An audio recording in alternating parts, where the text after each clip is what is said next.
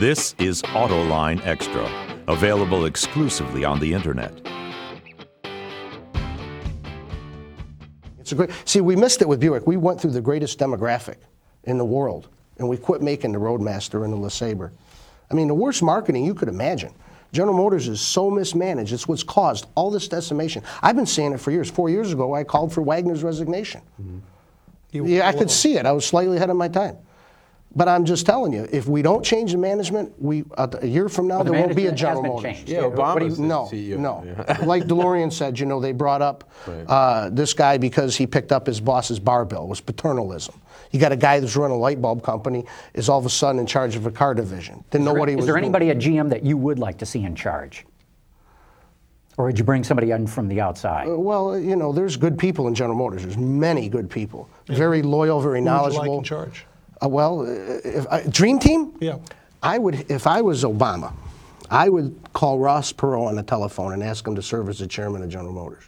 I voted for Ross. I like it. Here's the deal. Trying to get General Motors doing things like trying to get Elephant Tap Dance. Jim, are you in get out in the field. Are you field. in a time warp? I mean. How old is the guy? He's very old. 75, 80? He's not really on the scene. Well, all we want is the chairman of the board can go have dinner with the president of China with just general leadership. He's not in the operational. The chief operating officer of General. I like Fritz Henderson. I think he's got a lot of class, very knowledgeable. But I mean, Wagner's first step was get rid of Oldsmobile. His first step's get rid of Pontiac. I'm not sure it was his step. I don't care whose step it was. Right. It shouldn't be done. I believe it was travesty. I believe GM did not want to get rid of Pontiac, and I believe it will bring it back after it pays off the government money.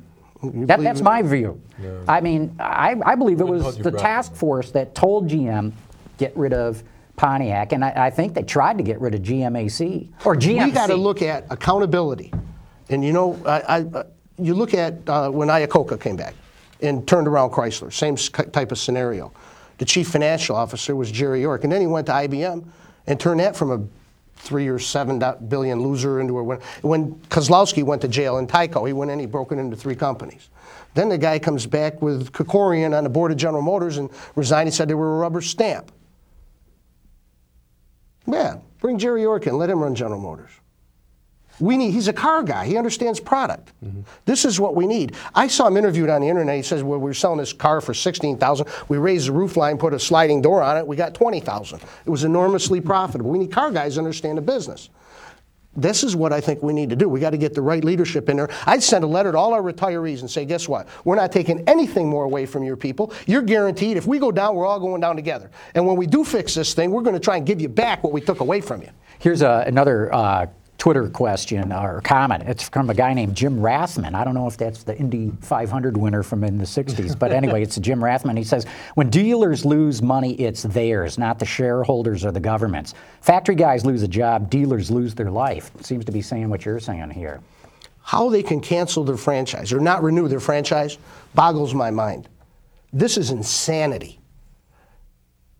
How can Obama let this happen? He wants to protect jobs, forget the banks. You got dealerships across the United States supporting the community, providing jobs.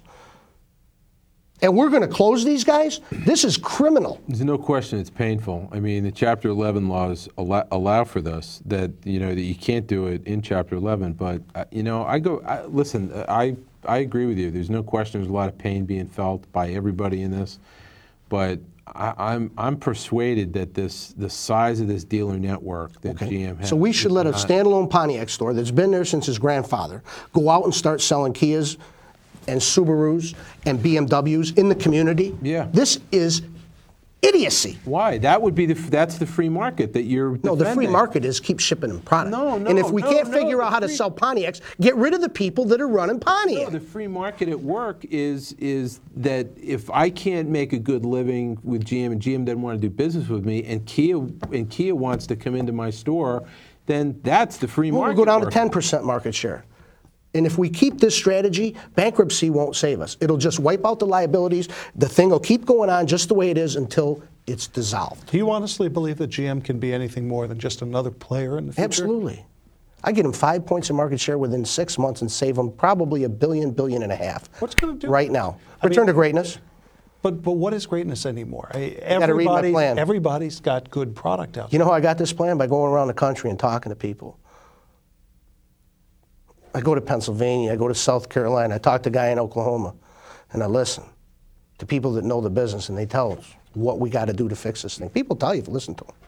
Well, We got to get rid of these people up there with their parts. Very intelligent people, probably very nice folks, have no clue what they're doing, and they're killing the entire country. I don't dispute for a second that GM has lacked for good leadership for a long time. Mullally's doing it. Look what he's doing. Well, you know, one of the things that he did was immediately he did addition by subtraction. He got there in the 3 minutes after he got there.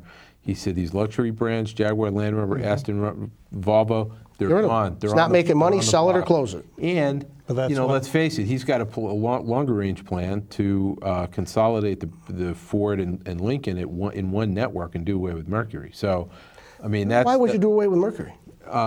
Because... I'm not convinced he wants to, by the way. I'm convinced that... great that's what distribution they're doing. channel. That's what they're... Sign of the that's what cat. they're up to.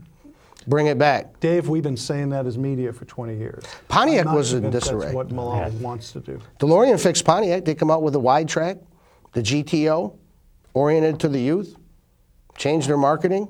They went to a 1 million unit seller behind Ford and Chevrolet. This reminds me of a discussion where, you know... Then he fixed Chevrolet. Right, but we didn't have those decisions made. So now what we got, sometimes I think about we're saying, you know, what if they hadn't all been smoking in bed? Then the house wouldn't have burned down. Well, they all did smoke in bed, and the house is on fire, and it did burn down. So now we have to figure out where we're going from here. Right. So What's the solution? Not more surgery, because you're starting to hit arteries. The patient's going to die. We've cut this thing so many ways sideways. I'm telling you, it's going down. GM's going... Unless they change their marketing, even bankruptcy won't save them. To me, this is the chance they have. GM's going down to Chevy, Cadillac, GMC, and Buick. And it'll be less than that.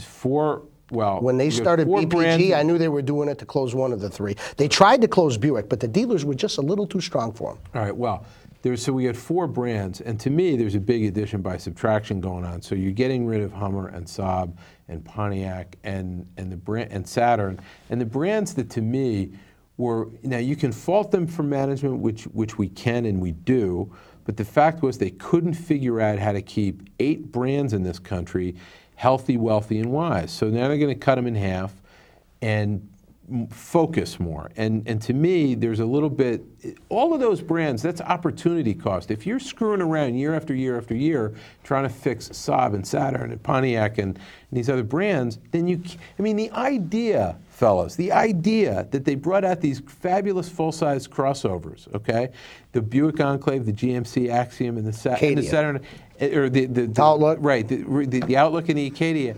And Chevy, the most important division of all, gets it last. Good. To me... We established a higher price level to start with. To me... I lived that firsthand. That's a good thing. Crazy. That was a good I thought thing. it was crazy. One of the few things that they've done Yeah, well. I disagree, but crazy, I thought. Well, we ought to wrap this up here. Really good having you on, Jim. We're not at a loss for words. It's great. David, great having you. Paul, having you. And thank all of you for having tuned in.